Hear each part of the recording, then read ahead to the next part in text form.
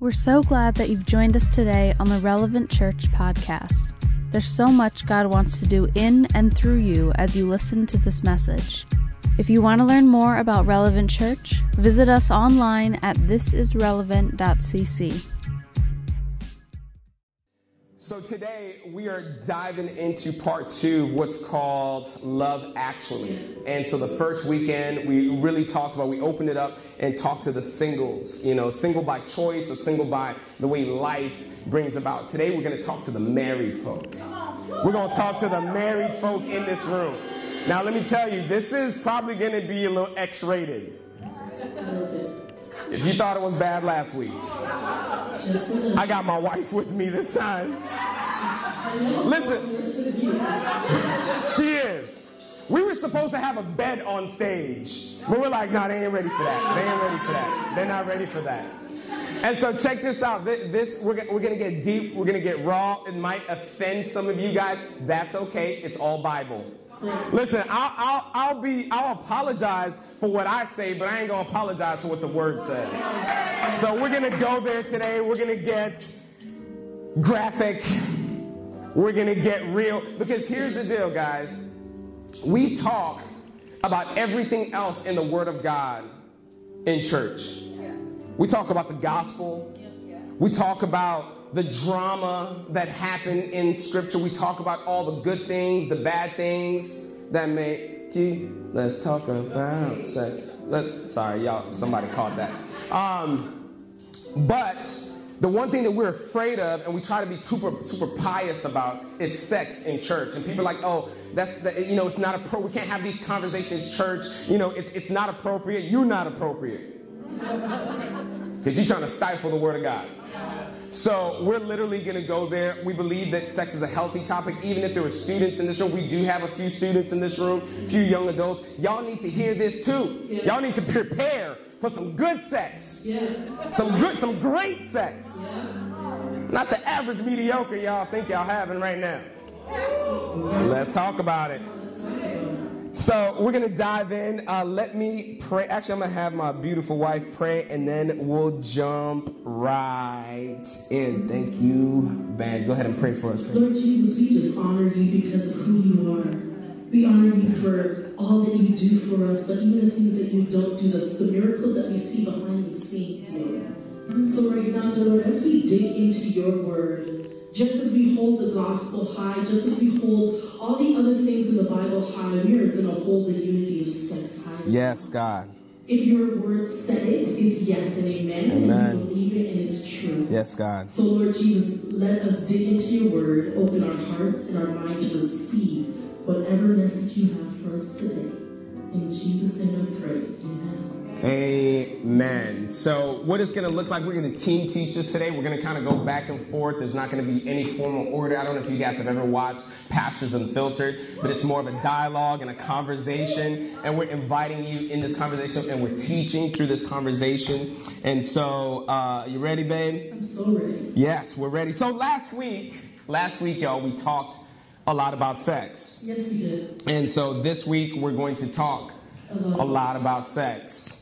And specifically sex in the context of marriage. When we're talking about sex, we're talking about the union between a monogamous relationship, between a husband and a wife, a male and a female, that have committed to themselves and committed to God their relationship. So when we're talking about sex in the context of marriage, that's what we're talking about. And so what we've discovered is that not everyone is having sex in marriage.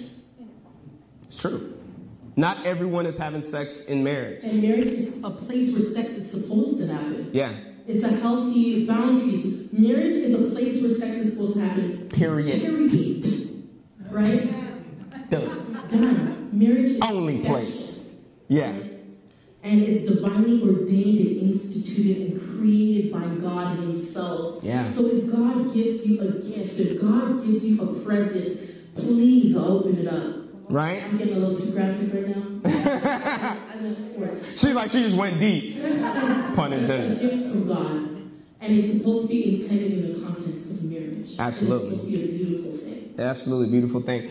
In Genesis 2:18, this is what the Word of God says. This is just how it opens up. So early in the Bible, in the first book of the Bible, it says this. Then the Lord God said, it is not good that man should be alone. Hello, somebody. All the single men, amen, right? You're like, please, Lord, I don't want to be alone. All the married men say, yes, God. Thank God for my wife.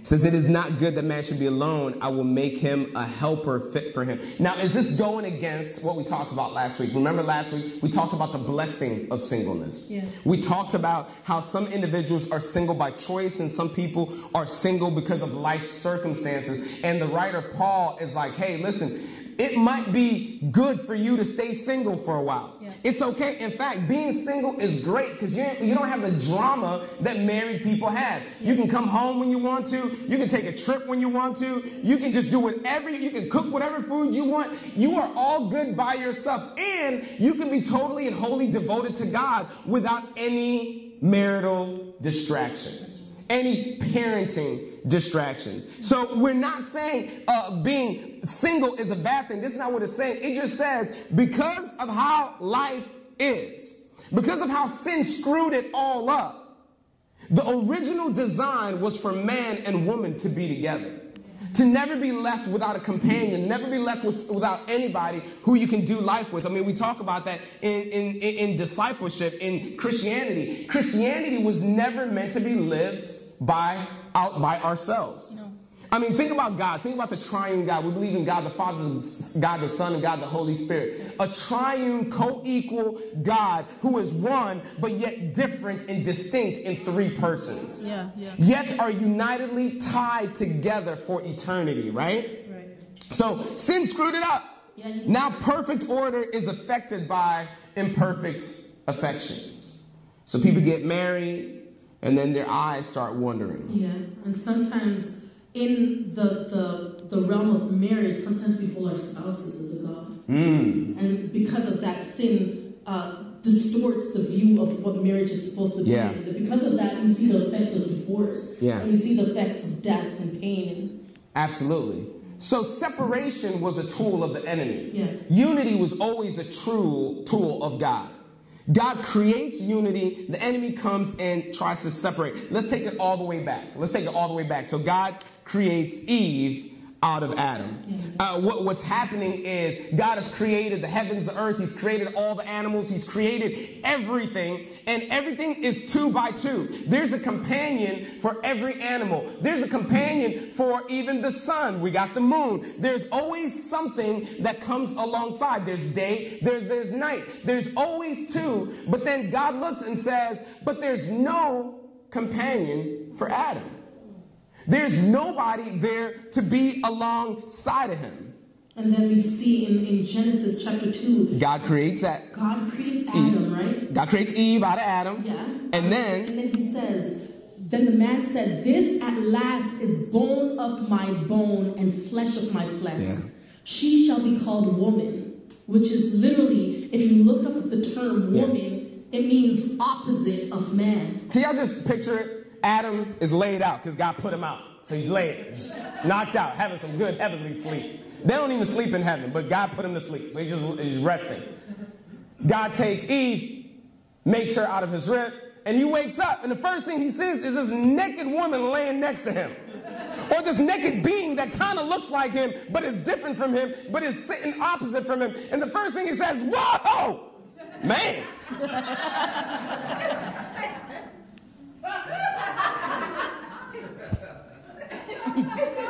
No.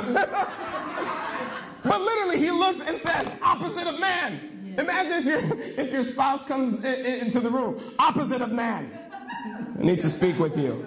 Can we have a conversation? That's what's happening right here. Listen, when you read the Bible, you try to parse out some of these texts. The Bible is super interesting and it's funny. I bet God is so funny. He puts these things in scripture. These are Easter eggs. I hope they can find them, you know? So, because she was taken out of man, he calls her opposite of man, calls her woman. And then he says, therefore a man shall leave his father and his mother and hold fast his wife, and they shall become one flesh. One. Everybody say one. One flesh. Come on. And the man and his wife were both naked and were not ashamed. Man, this is so, so important.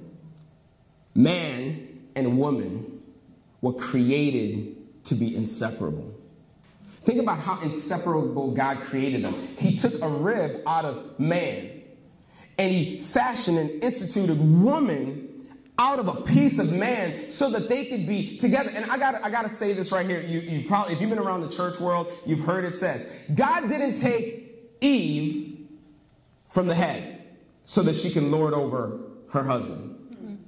He didn't take her from the foot so that he could trample all over her and treat her the way he wants to and say, I'm the man of the house.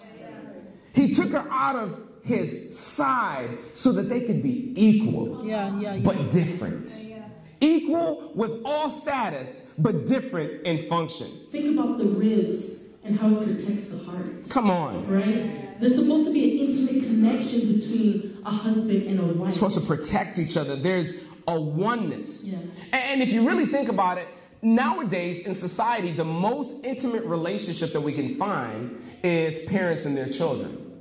Think about it when you go and you deliver your child, woman, and you are holding this baby that literally came out of you. There is no relationship that we see in life that is so intimate like a parent and their child. The father who took part in creating this, and this child is co-equal between man and woman. They got a little bit of me and got a little bit of you. But yet the scripture tells us something different. It says, therefore a man shall leave his father and his mother and hold fast to his wife. And the two shall become one flesh. There's supposed to be what? A separation. Yeah. There's supposed to be a separation. Listen, God says even the relationship of father and mother and child has to come to a point of severing for the sake of one spouse. That's big, and somebody needs to hear that today. No mama's boys out there. Mama's boy time is over. There was supposed Sorry, to be separation. Once you're gone, Darius, you're gone. Angie, sorry, mama.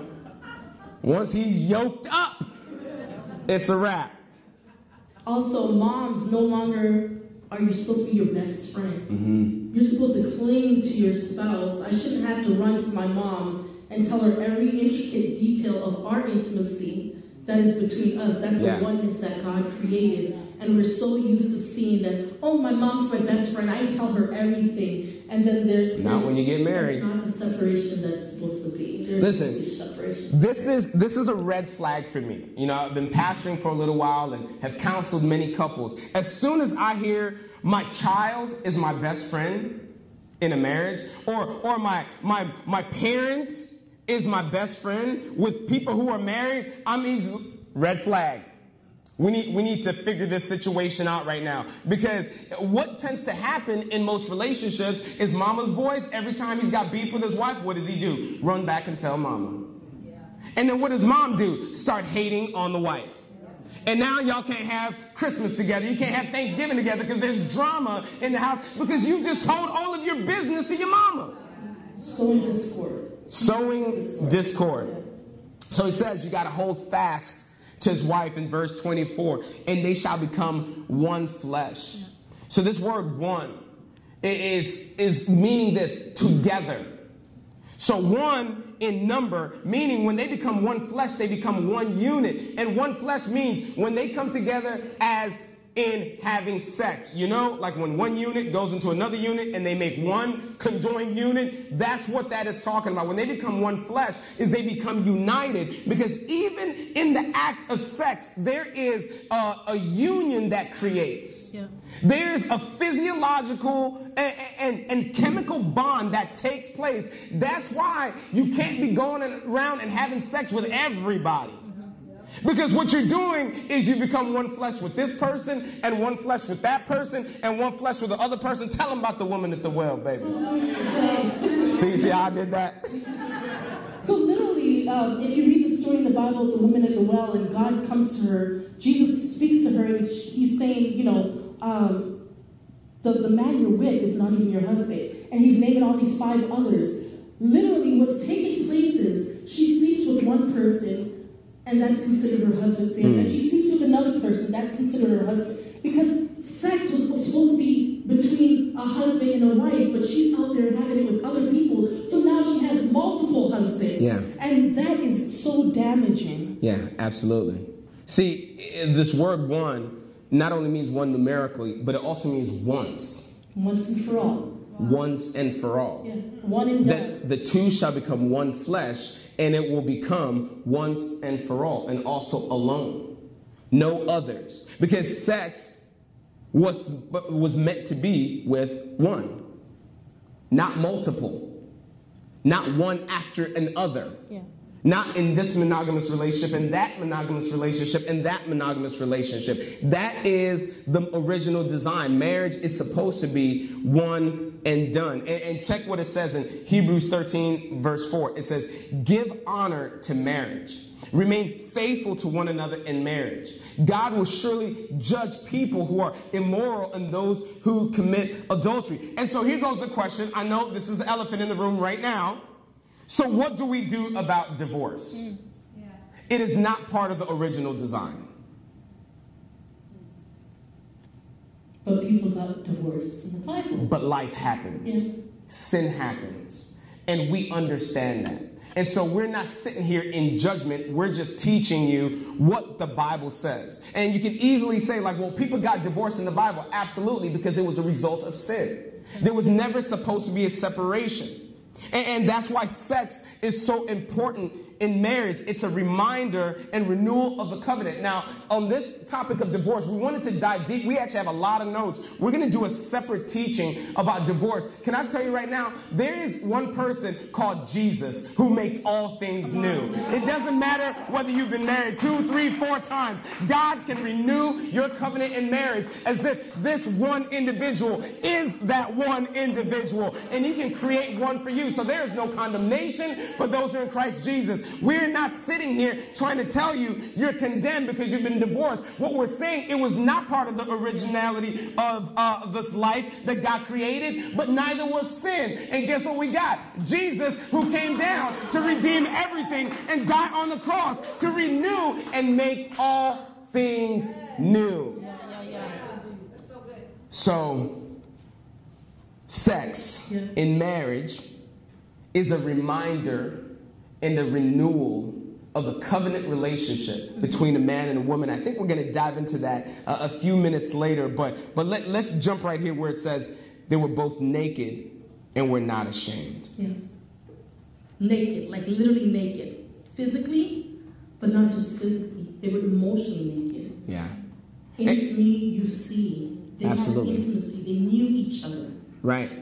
And in marriage, we're supposed to be naked and not ashamed.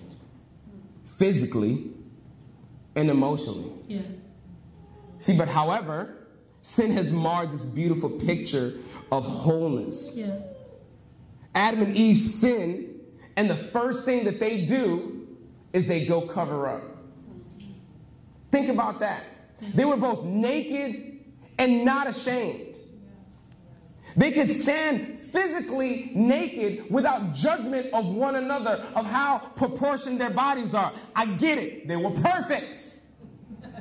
Everything was tight and in the right place. Yeah. Sin had not shown up yet to bring gravity into motion. It ain't only women. Dudes, we got gravity issues as well, too. Sometimes not in the right places.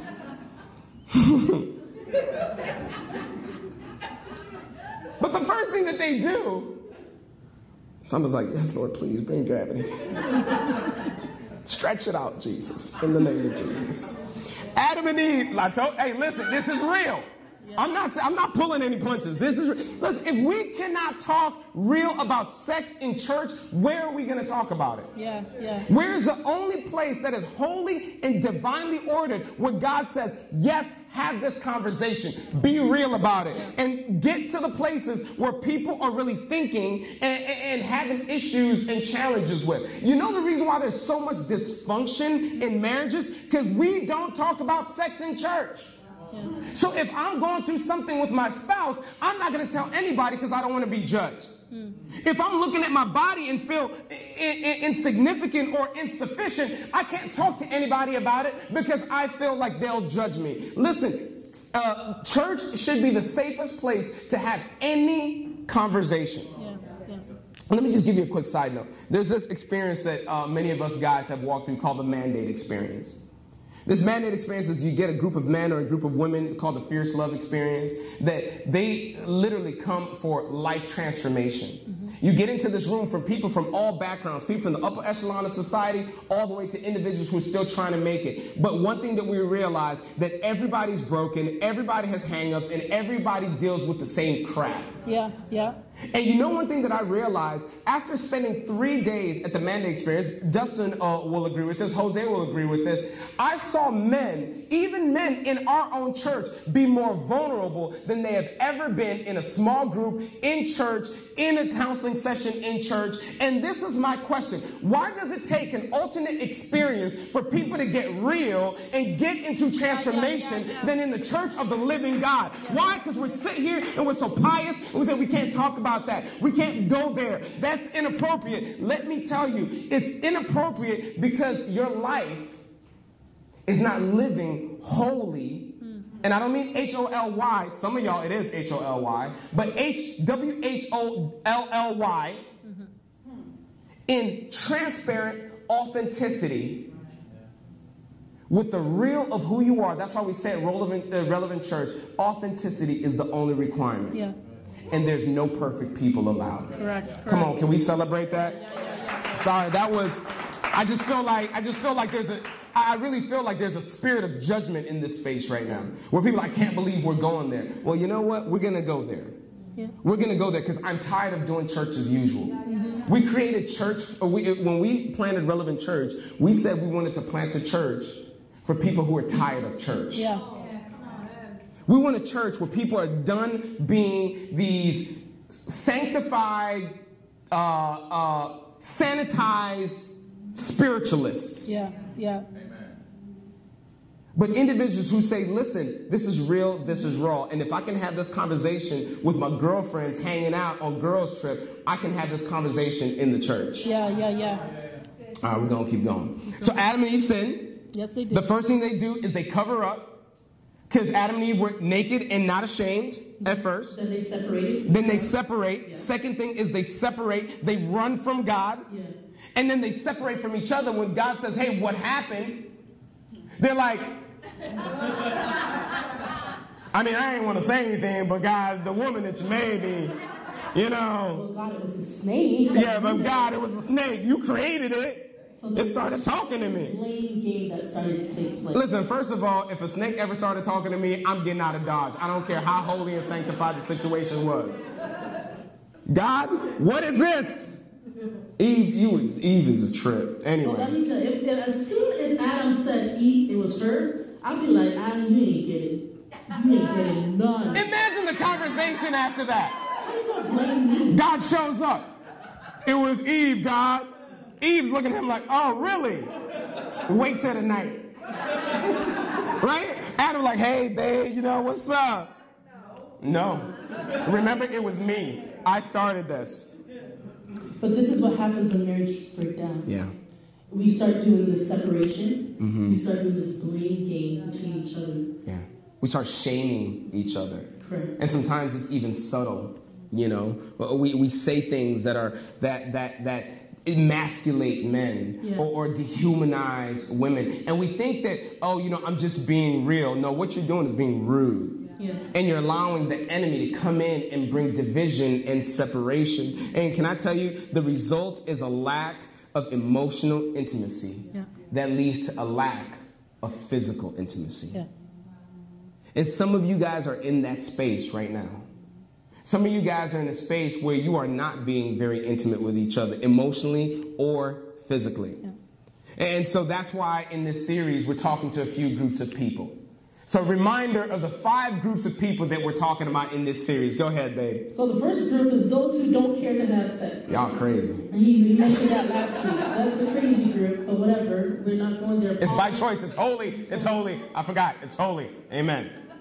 Those who are not having enough sex, like there's some out here, you guys are just not having enough. Not having enough sex. Not doing it enough. Do not nudge your spouse. Do not nod your head. Do not clear your throat. Just stay still in this moment. Just stay still. Just look forward. Look at us. Look at us. Focus.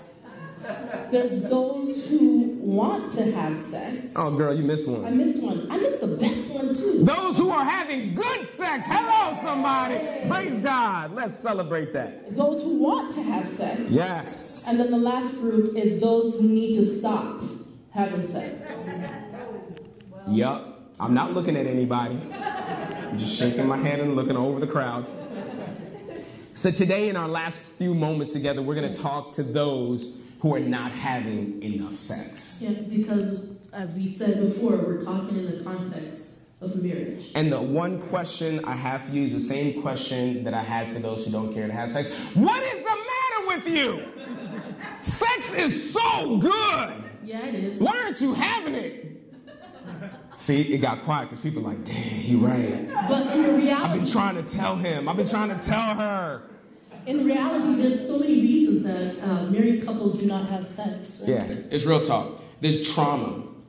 There's people in here who are carrying sexual trauma in their lives. Things that have happened to them when they were children, things that happened to them as young adults, some things that are happened to you guys even in your adult age. Trauma is real, and it can really lock you down. It can cause you to get into space where you're like, man, I just don't feel comfortable for this. Yeah, there's also health issues. Yeah. There's people who physically can't have sex. But can I tell you, there are options. There's other ways to enjoy each other. Absolutely. Yeah. You can get creative.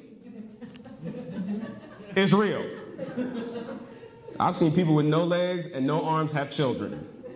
It can happen. Some of y'all have a sordid past. Yeah. Let's just be real. Some of us in here have got a past where, we've been around the world. Yeah, you can't find them because you're looking everywhere else. Some of y'all were straight freaks. Let's just be real. Been through it all, been done it all, been around the world and a couple of times. And so you're in this situation now where sex has become boring. It's become boring because you've been around so much that you get into this marriage relationship and maybe the person that you're with has not had the same experience that you have and hasn't unlocked some of the things you've unlocked. And so sex has become boring to you. And you're in this space where you're like either ashamed of my past, like I can't get too freaky because they're going to wonder what the heck I've done, or they're going to wonder if I'm thinking about somebody else. No, I'm thinking about you. I've just done a lot of stuff. Yeah. I've tried a lot of things. Or honestly, some of y'all can't stand each other. Let's be real. Can we talk about that? There's marriages where a husband and wife can't stand each other.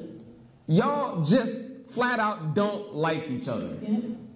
I've had conversations where individuals, I remember during this 2020 when everybody started working from home, we had a friend who his parents got a divorce after 30-something years. Do you know why? Because they realized when they had to work from home with each other, they really didn't like each other. It was just flat out like, I can't stand your face. I don't like the way you breathe. The way you chew annoys the goodness out of me. And then there's also fear. Fear of, I don't want to go there, it might hurt, and there's no talking about, there's no communication. So instead of communicating about what your likes and dislikes are, you just hold off and don't do anything at all. Absolutely. Or, this is a big one. Yes, it is. Or you're just not attracted to your spouse. Life has happened. Whether their attitude has changed, whether their body has changed, whether life situation has just taken a place where you don't look at, they're not the same person that you met, and things have changed, and now you're not attracted to your spouse. But here's another one that's actually, we've realized in counseling marriages, is much more big than not liking or being attracted to your spouse. It's being attracted to yourself. You're not attracted to yourself. And you project what your spouse is going to think about you because when you look in the mirror, you're unsatisfied with you. Yeah. Can I unlock something for the ladies in here? Men have low standards. Thank you. Somebody yelled it out. Come on. Like, Let me tell you, you can wake up in the morning, bad breath, hair not done. I'm still trying to get it. Listen, you can come in here mad, tired, exhausted. I'm just going to say, roll over. I got you. I'll take care of it. But for women, being a woman, a lot of times when I don't feel I'm pretty. So if I don't feel I'm pretty, if I don't feel like I look good, if I don't feel like I'm at my best, then why would he want me? Well, he wants me because what's been between my legs. You know? He's not thinking about you, your face, or what you got on. He's got one mission alone. Get between them legs. Listen, because this is the thing about guys. Guys, it's true. We look at ourselves and we're like, dude, I don't like this man. I've gotten this man. But that's not going to stop me. Because at the end of the day, I'm like, you can still get it, bro. You can all of it. Be in the middle of the act, losing your breath. I can't breathe. I can't breathe. I'm out of shape. It's okay. Keep going. If I die, at least I die happy. Come on. But honestly, God has given us a gift of sex in marriage to do more than just procreate, guys. So many Christians out there feel that you only have sex to procreate. You only have sex to bring a child into the world. But let me tell you that God has given you a gift for more than just that. Yeah, for sure. Song of Solomon. Hello, somebody. It's in the Bible. It is a book, a whole book that God could have put as an extra biblical resource. He could have given it to us by a nice philosopher who wrote something. But this came from the authority and the mind of God to say, hey, I need this young strapping couple that is all steamy and extra sexual. I need them to write a book to let these Christians know that sex is not just to procreate, it's to have fun. I gave it to you as a gift. And so the Song of Solomon is about a married couple enjoying passionate lovemaking. And y'all, it gets steamy. You guys ready? Steamy. I would challenge you and your spouse to just read Song of Solomon. Read it in the Message version. Come on. Where it's like where he just articulates everything. And then go in there and look up some of those Greek words, because we're about to reveal some things to you that actually mean a lot different than what we read as. And I'm telling you, this is better than any soap opera, any drama. This right here is some steamy, X-rated stuff. And it's good. Of God. So you want to start or you want me to start? Shoot, I don't even know. Let me go ahead and start. Go ahead, girl. Let me start it off. Songs of Solomon, if you look at chapter 7, verse 8, it says, I said, I will climb the palm tree and take hold of its fruit. May your breast be like grape clusters and the fragrance of your breath like apples. Wow. He said, let me climb that palm tree and take hold of its fruit. Like, come on, guys. You know, women, when we go shopping, we have to hold up our fruits and, feel a little, is it squishy? Is it too firm? This Solomon's going in. He said, I know where the fruit is and I'm going to take a hold of it. But check this out. He's like, I'm going to take hold of these grape clusters. I'm going to hold your breast, but your breath is like apples.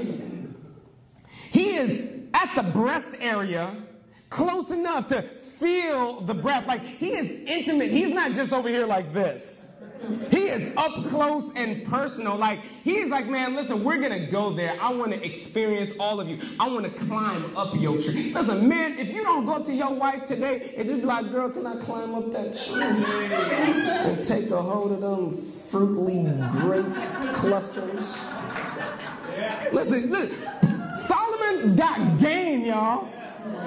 I mean, he also has 600 concubines and 300 wives. We're not going to talk about that. That's a whole different sermon. His wife now is what we're talking So check this out. And then, this is his wife speaking, y'all. This is his wife speaking. Awake, north wind. Rise up, south wind. Blow on my garden and spread its fragrance all around. Come on. Come into your garden, my love. Taste its finest fruits. She's not talking about the petunia garden in the backyard. There's a garden that she's talking about that she wants him to taste. What is this talking about? Oral sex. Well, we got quiet. Yeah. That's exactly what it's talking about. And if you think we're crazy, wait till he responds and says what she tells him, or he tells her what she wants in the next one. So he's like, listen, blow into my garden. You're not just going to be sitting there outside in the middle of the garden. Hey, babe, how do you like these roses? He is not talking about that type of blowing. She's like, take your mouth and put it into places. Yeah. Taste it. And then it's funny because the world takes these words, these original words from God, and that's how we get certain slangs like bush and stuff like that. Yeah. See? But this was originally God's words. These are God's garden that He created. Can I tell you? So some of y'all got offended because I said blowjob last week. Blow on my garden. You see how the world sin takes words of remember God? I said sin culture has so appropriated sex that we now believe that it's something that's taboo or something that should not be talked about. So we can't say blowjob, but the scripture flat out says blow on my garden. So stop being so religious and read your Bible. Anyway, go on. So if we look at verse 2 verse 3. Chapter 2 verse 3, yes, it says, like the finest apple tree in the orchard is my lover among other young men. So now she's talking to her man. I sit in his delightful shade and taste his delicious fruit. So you already done taste your fruit. It's my turn. You know what I'm saying? She's like, I want to taste the fruit. So this is a give and take. It's a response. It's an intimacy. You do me, I do you. You know what I'm saying? I'm serving you, you serve me. I love you, you love me. And that's what this is talking about. They're going back and forth in regards to their intimacy right now. Students, I know, young people, I know this is hurting your feelings right now. Like, y'all can't just be talking about sex. Like, listen, I'm sitting next to my mama. I can see, like, I don't want to know all about this. But honestly, guys, I want you guys to hear this. Because this is biblical. Don't ever let anybody make you feel like sex is something shameful. Sex in the context of marriage is what is holy, what is godly, what God says, listen, explore, go down on each other, taste each other, go to the extreme, do whatever you want to do, but do it within the context of marriage so that you can stay away from the fear of getting somebody pregnant, fear of getting an STD, fear of getting these soul ties to 100 different individuals, and now you're stuck, connected, you're trying to have intimate relationships with your one spouse, but your mind is going over here and going over there. So yes, I want y'all to hear this. This is good. Sex is not a bad thing, Mason. Sex is not a bad thing, Gavin. I know you're sitting next to your mom and I said that it's bad, whatever it is. She can fix that. It's not a bad thing. It's a good thing. It's a holy thing. It's a holy thing. Yeah, it is. D, it's good. It's good. Taste the fruits when you're married. Yeah. This one is my favorite one. This was my favorite one because even historians and biblical scholars has let us know that what we think we're reading ain't what we're reading. Yeah. So check this out. Song of Songs, Solomon 7 verse 2 through 3. Your navel is perfectly formed like a goblet. Hey. Filled with mixed wine. Between your thighs lies a mound of wheat bordered with lilies. Your breasts are like a fawn, twin gazelles. Can I add running through the wind? I'm just saying, I mean, like, he does say, like, they're like gazelles jumping in another place. So what is he saying? It's like, listen, girl, where you on? I'm seeing them things jump. Woo! I just see gazelles. I just see things. But check this out. So your navel is perfectly formed. So immediately you're like, bro, I don't know what type of freaky stuff you're in. Like, you pour, like, wine in the middle of her gut and just, like, suck it out or something? That's just weird, Solomon. He's not talking about the navel. No, he's not. This was actually a euphemism. Because can I tell you, your navel doesn't produce liquid. I went. Go study it. Go read it. He is literally talking about that space between your thighs? How do we know? Because he said it in the exact next verse. In the next term, he says, your navel's perfectly formed like a goblet filled with, mixed with wine. What he's saying, I'm looking in between your legs, and I see that you're getting hot and steamy, and I see that experiences and the juice is loose. Between your thighs lies a mound of wheat with lily borders. Not the rose petal women. Not the little bzzz. No. We're talking about the real thing that God created. Yeah. You know? Because why?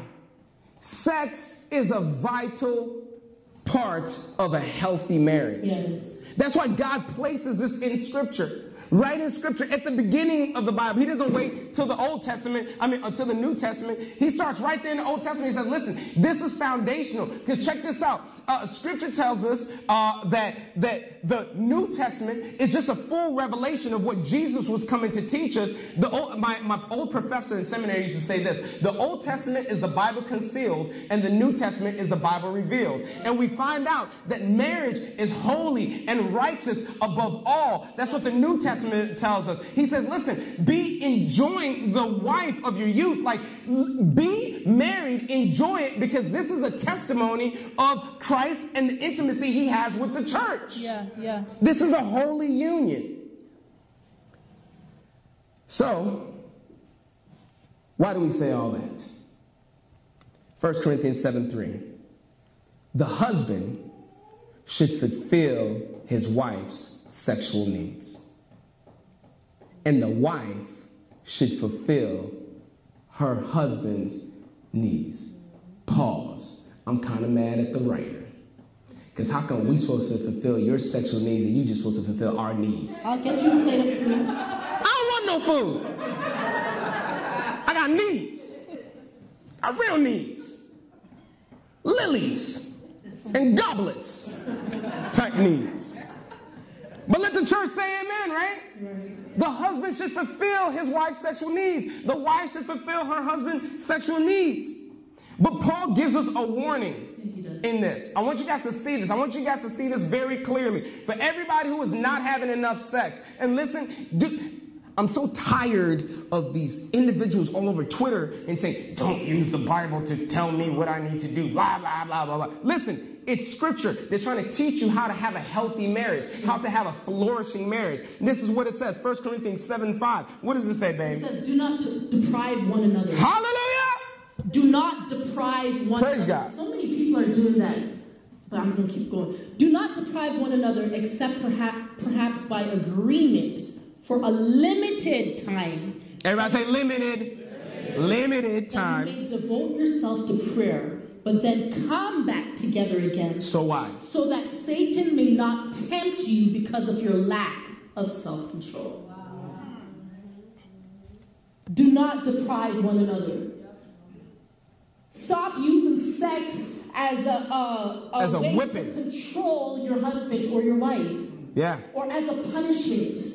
Sex is not a reward or a punishment tool. Stop doing it. Sex is a unification tool. It keeps you guys on the same page. And we got a few more minutes. We got to get through the rest of it. But notice this in this text. It says, by agreement. Correct. Like, if we're not going to have sex, it's got to be a mutual agreement that we're saying for a limited time, we are communicating about it. It's not just like, I go to sleep and I turn my back to you. And now I'm sitting there thinking like, man, I thought I was going to get something tonight.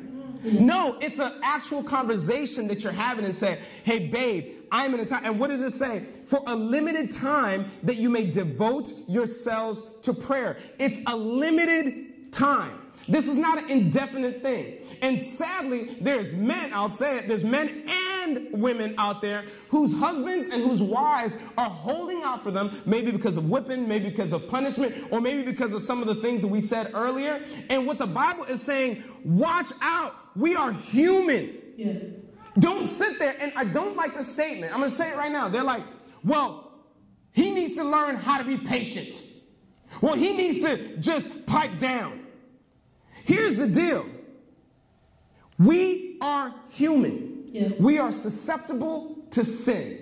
And Satan wants nothing more than to bring division and discord in any healthy marriage or relationship that is united in the bond of God. Satan's goal since the beginning was to ruin godly relationships since day one. He pitted Adam and Eve against God.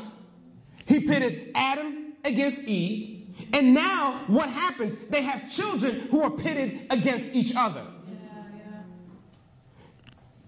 Sex is not supposed to be something that we just hold out from one another. We're supposed to communicate. It should be under agreement. Why? Marriage glorifies God, and sex in the context of marriage is one of the greatest ways we can worship God and say yes and amen with Him.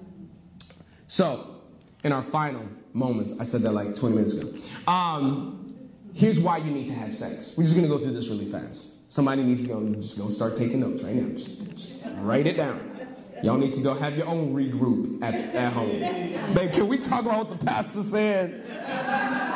I just want to be one with you right now. Sex, point number 1. Sex creates unity. Sex creates unity. There is no greater way for a husband and wife to come together and unify. What does it say? The two shall become one flesh. Can I tell you, sex is a collaboration tool to bring us back into sync with one another. Have you ever wondered why they call it makeup sex? Because we're making up. We're coming back together. We're regrouping together. We're getting back. We were once divided. We were once against each other. But we're saying, let's bring this union back together. Let's make it up. Let's remake what was formed together. This is a coming back together. And what does it do? It creates immediate connection and intimacy. It does. Listen, have you ever, married people, been upset with your spouse? And then y'all have sex, and all of a sudden it's like, what were we mad about again? I can't even remember. It literally creates immediate connection. It's intimacy. Sex creates unity. And the first point of unity is into me you see. I'm going to be vulnerable. I'm going to have a conversation with you. Anyway, we're going too far ahead. Let's go. Point number 2. Sex glorifies God. See, God created sex for the flourishing of humanity. Be fruitful and multiply, the Bible says it, right? If God is a creator and we are made in His image, that means that we are able to create. We are doing what God has allowed us to do. That's one of the biggest lies that Satan has ever told Eve back in the garden of I was going to say of Adam and Eve. The Garden of Eden was that you're not like God. But God already told her that you're like me. And because you're like me, you can procreate. You can create stuff. Yeah, we're co-creators along with God. So sex, yes, is a tool to co-create with God. But it's also a way to glorify God and saying, listen, we can come and create new emotional experiences, new emotional attachments with one another. We can support one another. When one is feeling low, I can do something to your body that's going to allow you to now recreate your experience and enjoy what God has created you to be. Whenever we are living in God's purposes, we're giving Him glory and honor.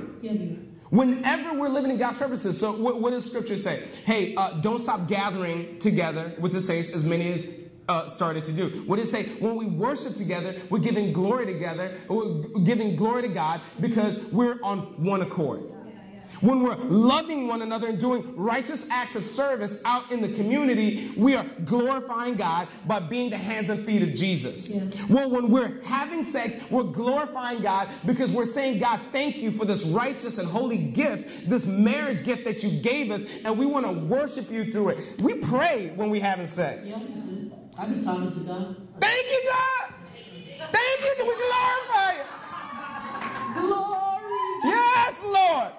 Why? Because it's an act of worship. Absolutely. He's actually looking down and happy that the gift that He gave us as humans, that we are celebrating and we are excited about it. If you give your child a gift and they get excited about it, aren't you happy when they get a present? You're like, hey, look, they're excited. What do you think God is looking down and saying, I gave them to each other? And the cool thing about it is, have fun while you're doing it. Please. Just like I was sitting here, man, worship was so good. I'm sitting there jumping, excited. That's what sex is supposed to be. It's supposed to be something fun and exciting. Yeah. It's nothing that we're supposed to have shame over. Point number 3, sex is for our protection. Yeah, it is. Sex safeguards us from sexual sin, especially if you're having good sex on the regular. It keeps your mind from wandering. You know, you could be at the job and somebody may start flirting with you and you start thinking like, man, you ain't got nothing on my wife. You ain't got nothing on my husband. Listen, I just received a text message and I saw what they working with and I'm looking at you like, nah, I'm good. It protects you. Not to say people won't be stupid. Yeah. There's dysfunction in this world. There's brokenness in this world. Let's just be real. Yeah. There is sin in this world, and the enemy has come to mar God's created purposes in humanity. But in the context of marriage where both are pursuing God, this is going to be one of the greatest ways to protect you in your relationship. And number 4, sex is good for your health. Come on, I'm signing up. I need to lose weight. I need to do all this. It's scientifically proven that it's good for your health. It keeps your immune system strong. Yeah.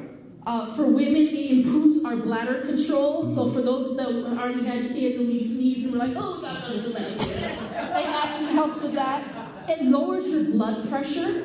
Hello, because I've dealt with hypertension, so I get it. I got you. Listen, I'm like, babe, my head hurts. My head hurts, not that one. The one on my head.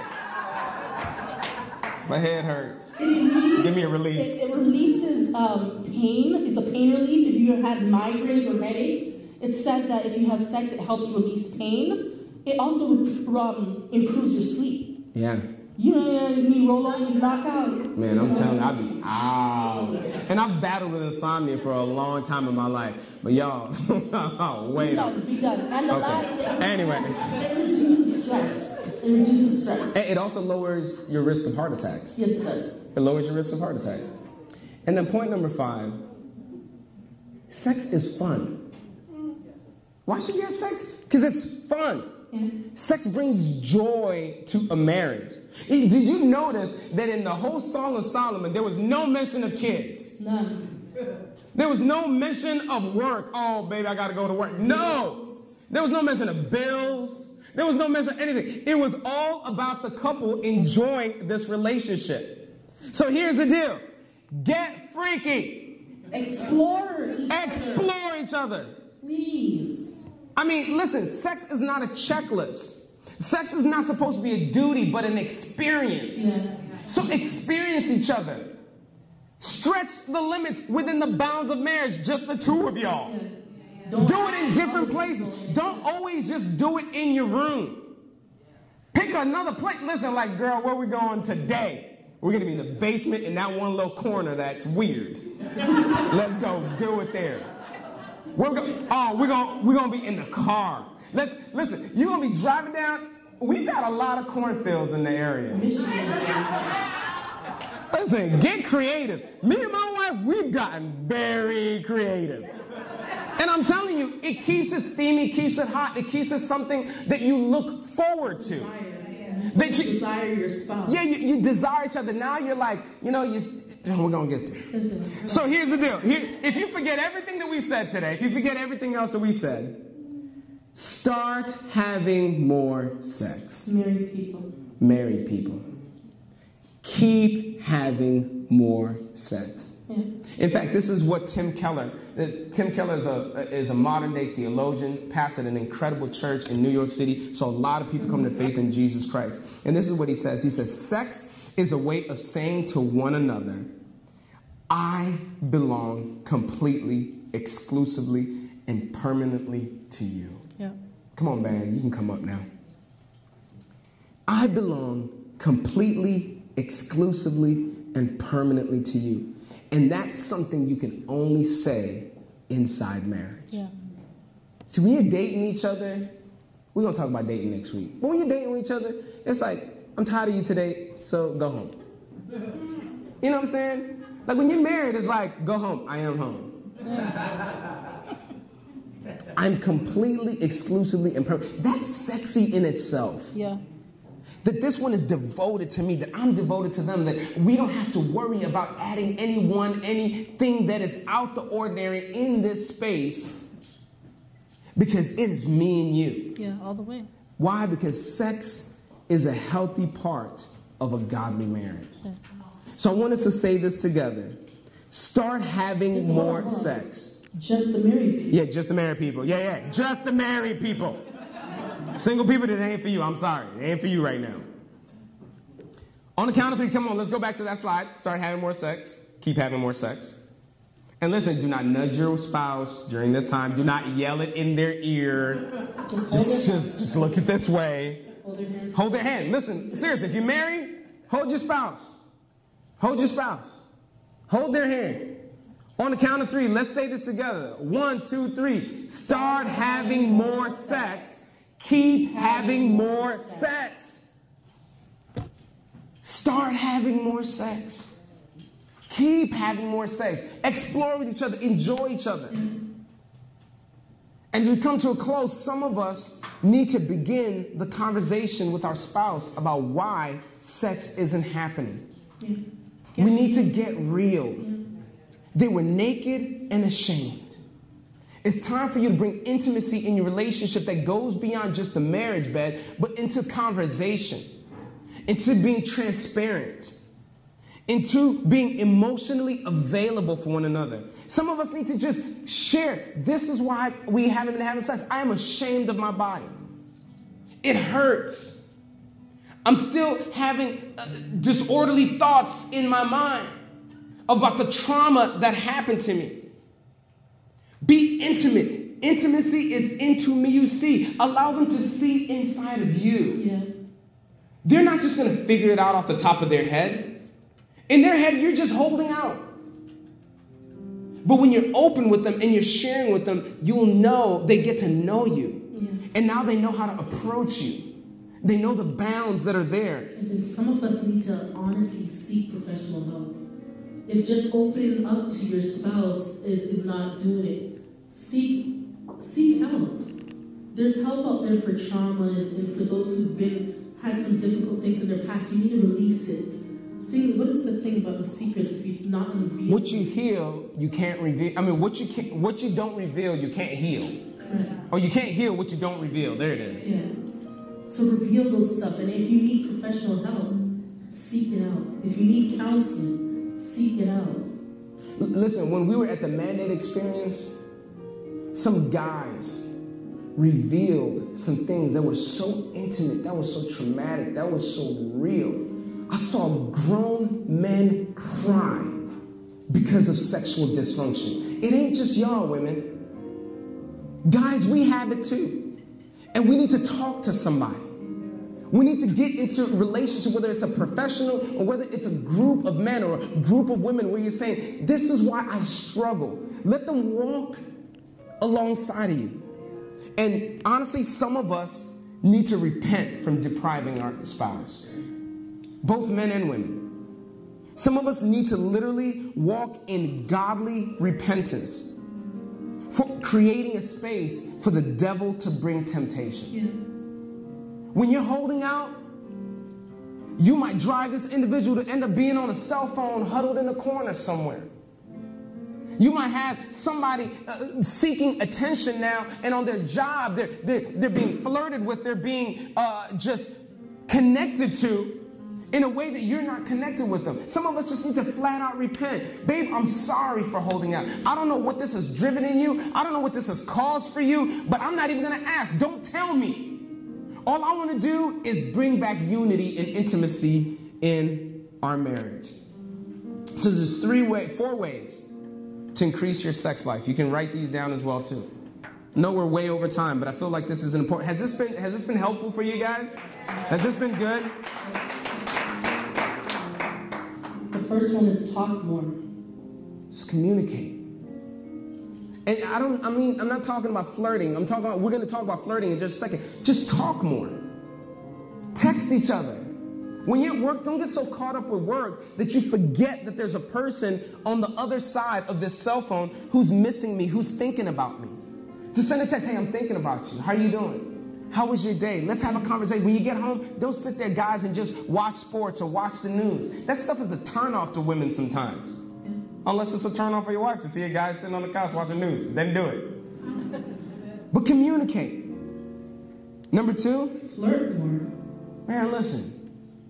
Send a freaky text or two. I'm serious. You know, iPhone's got that thing where you can send it and it like hides the text. It makes it fun. Look, everybody will. Yeah, y'all know because y'all done it too. Y'all done it too. Send a message. Yo, this is what I'm going to be wearing tonight. Yeah. Girl, this is what I got for you. Literally flirt with each other. It's not weird. It's intimacy. Yeah. Enjoy each other.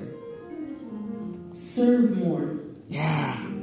Serving each other is how we roll. Come on. In marriage, it's the same thing. Serving each other is how we roll.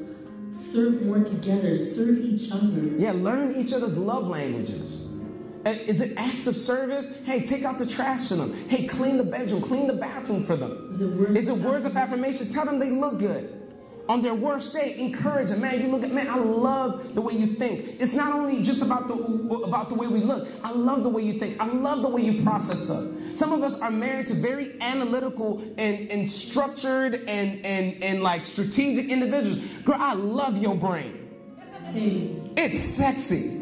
The way you think, the way you articulate these numbers, my God, it gets me hot. Come on. Hey. Serve each other with the words of affirmation, however it works for them. And then love more. Love more. Love more. Love more. Love more. The greatest gift of all, love. Love. It says you can have the tongues of angels, but if you don't have love, it's meaningless. And can I tell you, this is where we see the gospel in the context of marriage. There's no greater love than this, than one who would lay down his life for his partner. Some of y'all need to lay down, literally. But some of us need to lay down our timestamps, our rigid schedules, our exhaustion. I'm just so tired. We need to be willing to lay down for our lover and say, what can I do? How can I serve you? I'm willing to give myself over to you. The gospel says, not my needs, but yours be done. Jesus is in the Garden of Eden and he's saying, God, I don't want to go through this. I don't want to die on the cross, but not my will, yours be done. And sometimes we need to come to each other and say, listen, I'm tired. The kids have run my life ragged all day. I've been working all day. But you know what? Not my will. What's your will tonight? What do you want to do? How intimate do you want to get? Yeah. Not my preference, but what's best for the whole. Unity is the whole. Yeah. Oneness is the whole. I don't wait for you to come to me. I come to you. Stop waiting to be chased. Become the chaser. Yeah. Run after your spouse. Let your spouse know that they're wanted. Don't wait for them to just come and always do all the right things. And you didn't touch me the right way. And you didn't do this for me. And you didn't do this. What have you done for me lately? Ooh, yeah. That's what it is. Who is that? Janet Jackson? Paula Abdul? Stop waiting for them to come to you and start coming to them. What would it look like to outdo one another in honor? Oh man, I'm here to serve you. I'm serving you. When you're in those intimate sheets, it's not about what I get out of it, man. I'm trying to work hard to get what you get out of it. Yeah. I want you to experience the gospel in your marriage will increase your sex life. It'll turn things spicy. Why? Because it says, I'm not here for myself, but I'm here for you. Has this been helpful, y'all? Yeah. Has this been good to you? Everybody who's not clapping, my bad. Sorry, not sorry. Let's pray. God, I thank you. I thank you for your faithfulness. I thank you for giving us the gift of marriage. Thank you for giving us the gift of sex. Thank you, God, that we can be joined and become one. Where unity is so strong that emotionally, spiritually, physically, we become one unit, giving glory and honor to you. Lord, I want to lift up the marriages in here that are broken. The marriages where sex isn't happening. The marriages where intimacy is not happening. The marriages that are sexually frustrated, that are intimately frustrated, that are emotionally frustrated. God, I pray and I rebuke the enemy in this moment right now. Satan, back down in the name of Jesus. You are tied up. You are bound. You are no longer going to take reign in these relationships. Holy Father, Holy Spirit, move like a mighty rushing wind. Touch every limb. Touch every nook and cranny. Touch every mind. Touch every emotion. Bring restoration. Bring intimacy. Bring the gospel into their marriages. May they look on one another with love, with passion, just like it says about Jesus. Jesus, who didn't count the form of godliness a thing to be grasped, but emptied himself, taking the form of a servant. May we become a servant to one another, a servant to one another's needs. It's like it says in Ephesians 5, allow us to submit one and to another as to the Lord.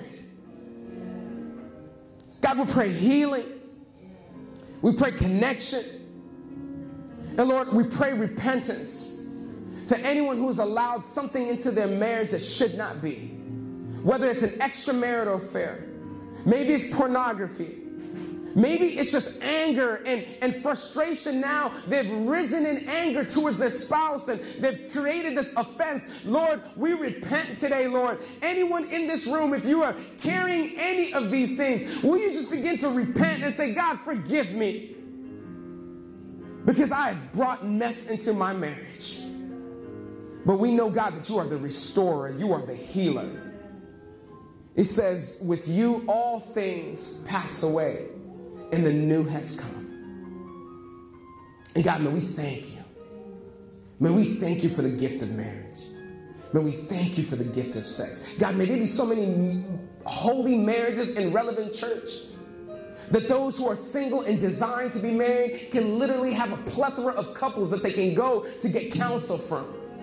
There's a plethora of couples that they can go and model their lives after, their relationships after. Lord, I pray that there will never be a lack of holy, sanctified, amazing, sex-filled marriages in Relevant Church. God, because we know that when two are joined together, they are stronger. And we still don't forget our singles, Lord. May their union be with you. May you strengthen that union. May they just be in love with you. And for those who are dating, Lord, I pray that you may bring purity to their relationships. Allow them to sit there and say, you know what? Let's try this out. Let's try to abstain from sex.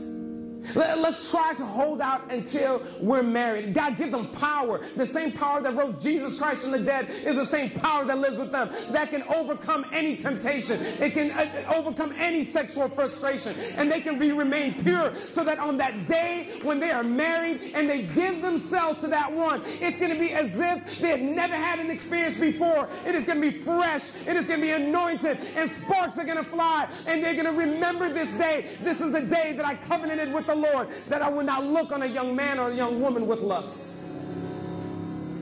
God, we declare that this is yes and amen. And Lord, as we close out this service, may we close out with a passion and a joy that worships you in spirit and in truth. I thank you for my wife who taught alongside of me. Bless our marriage. Touch our parenting. Unite us daily as one in the mighty name of Jesus Christ. And the church said, amen. Thank you again for joining us on the Relevant Church podcast. If this message has been impactful to you, let us know by sending an email to hello@thisisrelevant.cc. If God is impacting your life through this ministry, join us in reaching others by investing at giving.thisisrelevant.cc. Don't forget to subscribe to our podcast for more messages like this one.